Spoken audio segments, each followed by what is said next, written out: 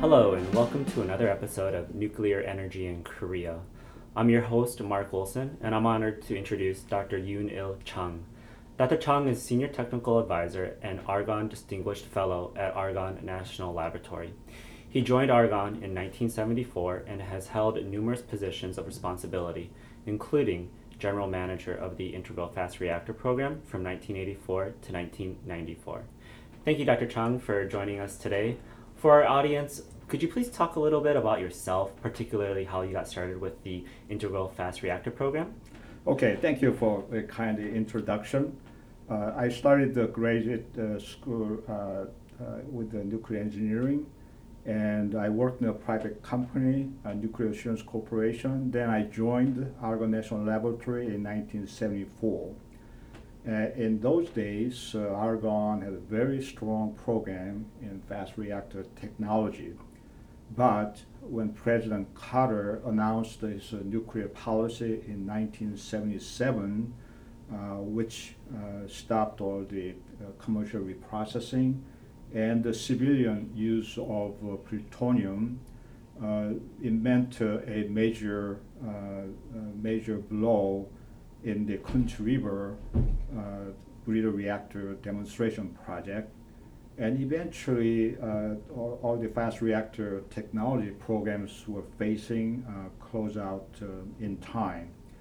So at the time, more than half of Argonne National Laboratory, including all the test facilities located in Argonne West in Idaho, were associated with the fast reactor development. And that technology base was going to go down the drain. So unless we come out with a new direction, which resolved major concerns at the time, because of 3 Mile Island accident in 1979, safety was a major concern, and also the new fuel cycle technology because of concern for proliferation and the economics as well. So the integral fast reactor program was initiated as a new direction based on 2 new technology innovations. One is the metal fuel-based fuel system, and the other one is a pyroprocessing, which is made possible because of metal fuel. And with these innovations, the IFR can have inexhaustible energy supply because we can use essentially all of the uranium resources, whereas the current commercial reactors utilizes less than 1% of uranium resources. Secondly, metal fuel allows the fast reactor system to be designed with the passive inherent safety, which is a major concern, especially after Fukushima accident. And thirdly, metal fuel allows pyroprocessing, which is a new technology for reprocessing. This is quite different from aqueous reprocessing technologies that are used around the world. And this is a very compact system. It does not involve separation of pure plutonium.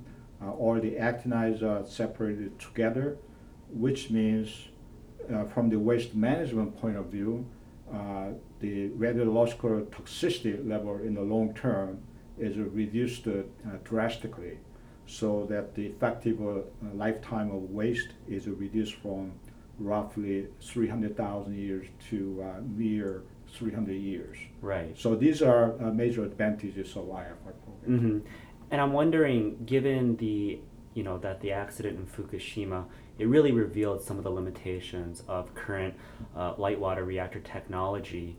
And while the events at Fukushima were certainly tragic, how can we view what happened as an opportunity to more clearly develop a long-term vision for nuclear power going forward? Yeah, that's a good question. But let's digress a little bit. Fukushima was a disaster. But if you really think about it, the tsunami that caused the Fukushima accident was the really disaster.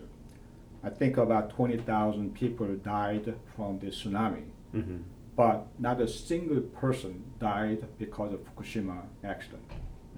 Obviously, there was a contamination by radioactivity because of Fukushima accident. However, that contamination is far less than what happened at Chernobyl reactor. Mm-hmm. So although there's a latent cancer risk, but the actual exposure to population, because they all have evacuated, and actually they were very conservative, they evacuated a far greater area than necessary. So now after reevaluation, they are allowing people to come back, except for a small exclusion area. So I don't think there will be any Fukushima-related the health effects Mm-hmm. to the population. Mm-hmm. So it was a disaster. It was a disaster in terms of loss of investment Mm-hmm. and assets, but that loss is a far lesser extent than what was the damage caused by the tsunami itself, Right. which caused the damage of hundreds of thousands of population around the area. Mm-hmm. So, having said that, what that says is that should not be a deterrent to proceeding with the nuclear energy. Mm. After 3 Mile Island, we expected some setbacks. Yes, the new constructions in the United States have declined substantially, but that's more due to the conservation and reduced demand for electricity growth. After Chernobyl accident, there has been major setbacks in some European nations, but not across the board. So my belief is that Fukushima events will be forgotten in time, Mm-hmm. and the mankind needs energy, and nuclear is a key part of energy mix. So even in Japan, the nuclear energy will come back eventually. Mm-hmm. All of the 50 reactors that were operating have been shut down since Fukushima. However, this year they are restarting 2 reactors, so eventually in time they will come back. So we have to have a longer term view. Right. Yeah. Slightly more hope Yeah. for the future. Yes. When you talk about the fast reactors and the intrinsic value they have over light water reactors continue to be predominant technology in today's commercial fleets. What do you view as the reasons behind this current state of affairs, and what do you view as the key factors preventing more widespread development of fast reactors? As a matter of fact, we could have a commercial fleet based on fast reactors if we took on that path in the early on, going back to 60s. But having gone with the light water reactors, we have more than 100 reactors built in the United States and more than 450 reactors around the world. It is very difficult for a new product to come into marketplace. If you look at, for example, automobile, I remember in the United States, General Motors and Ford, Chrysler and so on, they dominated the auto market, and for the foreign imported cars were very rare to see when I was growing up. Okay. But now there's some more. But automobiles, they come out with the new models every year, so the turnaround is quick, so the market penetration is not that difficult. However, when you talk about the nuclear reactors, their lifetime is 60 years. And it's not going to turn over quickly. So any new reactor concept to be introduced into existing light water reactor market is very difficult. It's not because of inferiority of technology. It's not that issue. It's just the threshold to enter the market is very high. In addition, you have a licensing issue. To have a licensing of a new reactor concept, it takes more time. So there's a break-in cost for the first kind of engineering, first kind of licensing, first kind of manufacturing infrastructure. All of those things make it very difficult. Mm-hmm. For a new reactor technology to be introduced into the market. Mm-hmm. And kind of on this issue of the market, Perhaps the most serious threat today to the U.S. nuclear industry is market competition from low-cost shale gas, particularly in deregulated electricity markets. You mentioned the passive safety and waste management benefits of the IFR have been well advertised and well documented. How might the IFR also be able to address issues of the economics of nuclear power? I think in the long term, the IFR economics would be comparable to a current fleet of live reactors. But as I mentioned, it has to overcome the first of kind of engineering cost, first kind of licensing cost, first of kind of market introduction. If we go through several of series of constructions, then at maturity you will have equivalent economics. But how you break that initial several reactors to reach that point, you gotta start from somewhere. So without a government policy to introduce technology, which is being done in Russia, China, South Korea, in France, and so on, unless there are government policy to introduce the advanced reactors, purely to rely on free market force, it would be very difficult. Very difficult to achieve. Yeah. And yet, there have been other statements by prominent officials like Secretary Moniz who have said that the future is with the SMR.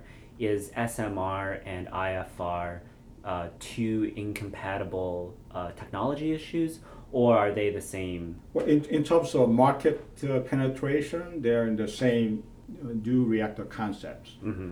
What distinguishes IFR from other SMRs is that IFR has two features that's required for the longer term energy source. One is full utilization of uranium resources, where the current reactors use less than 1%. And that full utilization of uranium resources make energy, even with the already mined uranium, you can replace the entire fossil energy base for hundreds of years or 1,000 years.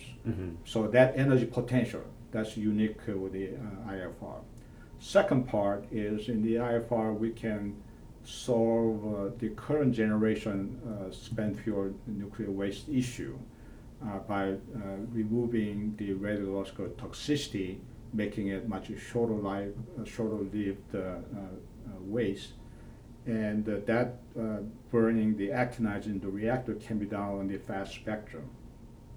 So those two issues, the long-term energy potential and solving the waste disposal issue, those two issues are unique with the IFR, where they are not available in other SMRs.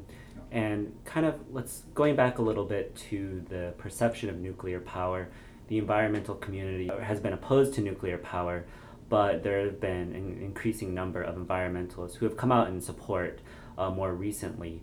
Some prominent environmentalists have even championed the IFR in particular, perhaps most famously in the movie Pandora's Promise. How important is this to change perceptions and attitudes about nuclear power more broadly, and the IFR specifically? Yes, I saw Pandora's Promise. I liked that movie, and I liked everyone featured in the movie. I encourage everyone to look at the Pandora's Promise. And what it says is that what the nuclear energy is in the first place. It is safe and reliable, no greenhouse gases, clean energy source for the longer term. So this grassroots support indicates that people will finally come to appreciate the value of this clean energy source for the longer term future. So I'm optimistic that if it's not this year, next decade, sooner or later, the nuclear energy will supply the clean energy for our future generations. And Dr. Chang, you currently lead collaborative work between Argonne and Kerry on the development of the prototype Generation 4 sodium cooled fast reactor, or PGSFR.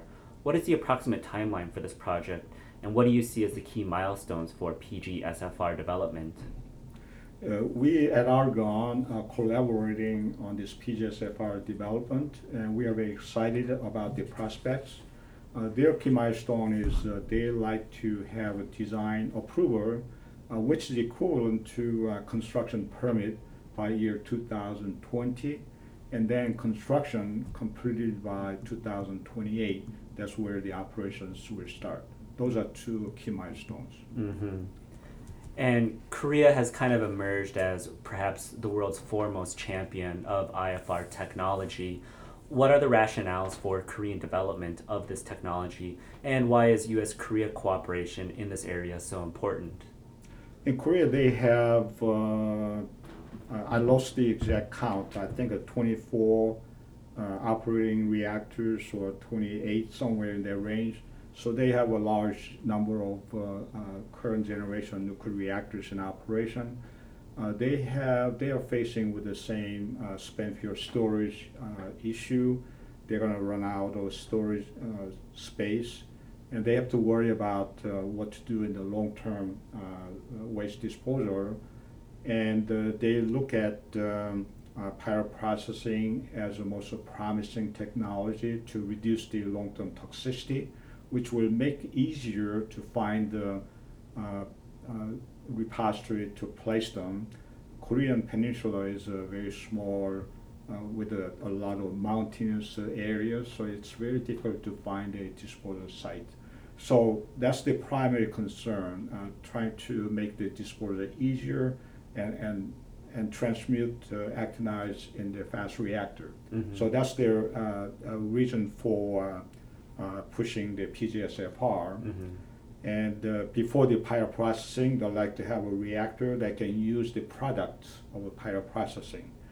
And the U.S. Korea cooperation is important in that this IFR technology is developed at Argonne in the United States, and cooperation. This is a cooperation for future generations. This is whether it's in the United States or in Korea. I think it's very important to have the mankind receive the benefits regardless of whether it's in the United States or in Korea. Recently, or over the last year, I would say, former IEA director Nobuo Tanaka has really championed the IFR as well, and he's come out in public on multiple occasions arguing perhaps the best way to prove the IFR is at Fukushima. I was wondering, in your opinion, what would be some of the challenges to achieving trilateral cooperation between Korea, Japan, and the United States with setting up a test facility in Fukushima?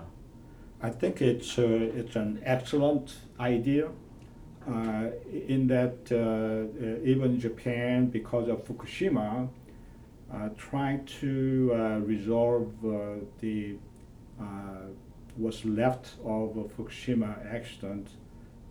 If you focus on that, it's a really major challenge.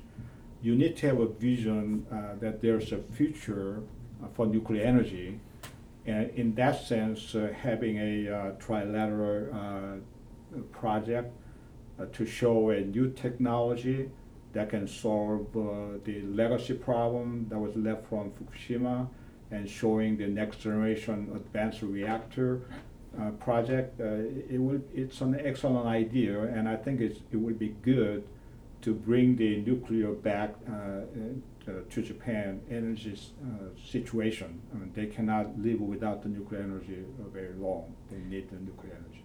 And do you think this would be possible through a government-led initiative, or would this have to be more of a private-public partnership so industry would also shoulder some of the burden?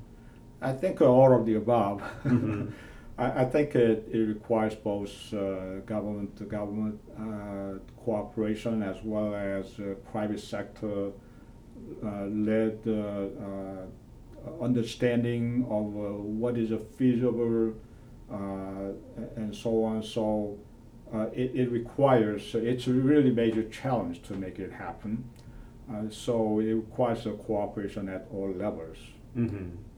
And recently, there's been significant attention has been paid to other Gen 4 technologies, most notably the molten salt reactor. How would you assess the prospects of these other Gen 4 reactor concepts, particularly in relation to the IFR? Well, with our energy policy, mostly private sector, free market driven situation, in which case it's very difficult to introduce a new technology to marketplace. So what government can do is promote research on other generation 4 reactor types. This is good for as a training basis for upcoming students as well as nuclear R&D organizations and so on. So I think it's good that the government is supporting development of alternative different kinds of generation 4 technologies. But that's for the purpose of doing research and training young generation, it's one thing. Mm-hmm. But then how you bring them to the marketplace, that requires a government role. And when it comes to that time, then you have to wait what is the goal of such government initiative. And as I mentioned earlier, the long-term energy potential and solving the waste problem, those are the what makes the IFR an appropriate, serious deployment consideration than other reactor types. Mm-hmm. And you've gone on record saying that in the near term, advanced light water reactors will still play an important role until a technological path forward is established for next generation reactors. Do you have a vision for how the transition from a predominantly light water reactor based fleet to one based on fast reactors will take place? That's a good question. First of all, it's not going to happen in the near term. It's going to take 10 years, 20 years, 30 years. What's important is we have to have a big picture in mind. In the 19th century, we used wood as a primary source of energy.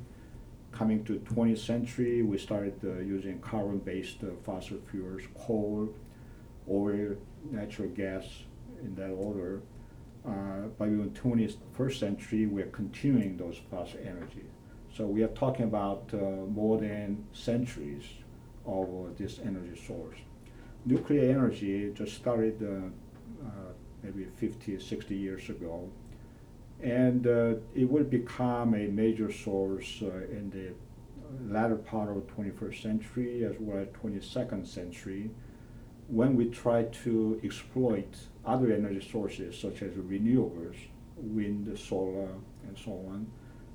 We're going to face natural limitations of what the renewables energy can provide. Mm-hmm. So when in the near term we're exploring all those renewable energies, but in the longer term, when we look at the 22nd centuries, the nuclear will come back, will have to play a major role. So we have to have a big, longer term vision. Mm-hmm. In terms of actual transition from current generation light reactors to fast reactor-based economy, I think we have to start with pilot processing demonstration, which is a much lower cost project, and that may provide the impetus to do the reactor demonstration, which then introduces first reactor, second reactor, and so on, and which will lead to a gradual transition over time, and that transition will have to take place 20, 30, 40 years. It's not going to happen overnight. So kind of perhaps the most important ingredient to achieving this is actually vision. And kind of my last question then is, who do you view as kind of the last visionary to really propel nuclear power here in the United States? I don't think it's going to be government leadership nor private sector leadership, but I think it has to be public opinion. The public has to appreciate what nuclear energy brings to our life and understand the need for it. And we have to really look at it globally. The energy is an engine of prosperity, and 80% of world population is still in poverty. They don't have a benefit of energy, no electricity. So we have to open our minds to the worldwide, global mankind. And I don't think this will happen by any single entity championing it, but it has to, the public has to understand the energy situation and the global situation and grassroots effort to build the understanding and the direction that will be then reflected in the policy making and market decision making process. Well, thank you very much, Dr. Chang. Was there anything else you'd like to say before we wrap things up here today? Well, this was an honor for me to participate in the podcast, and I appreciate for listening to our dialogue and wish you all the best. Thank you. And just on a closing note, Dr. Chang, along with Dr. Charles E. Till, wrote a book called Plentiful Energy, The Story of the Integral Fast Reactor. I know you can find this on Amazon, so if you have a free moment, please do check this out. It is a very good book that details the long history and why we need the fast reactor. Thank you very much. Thank you.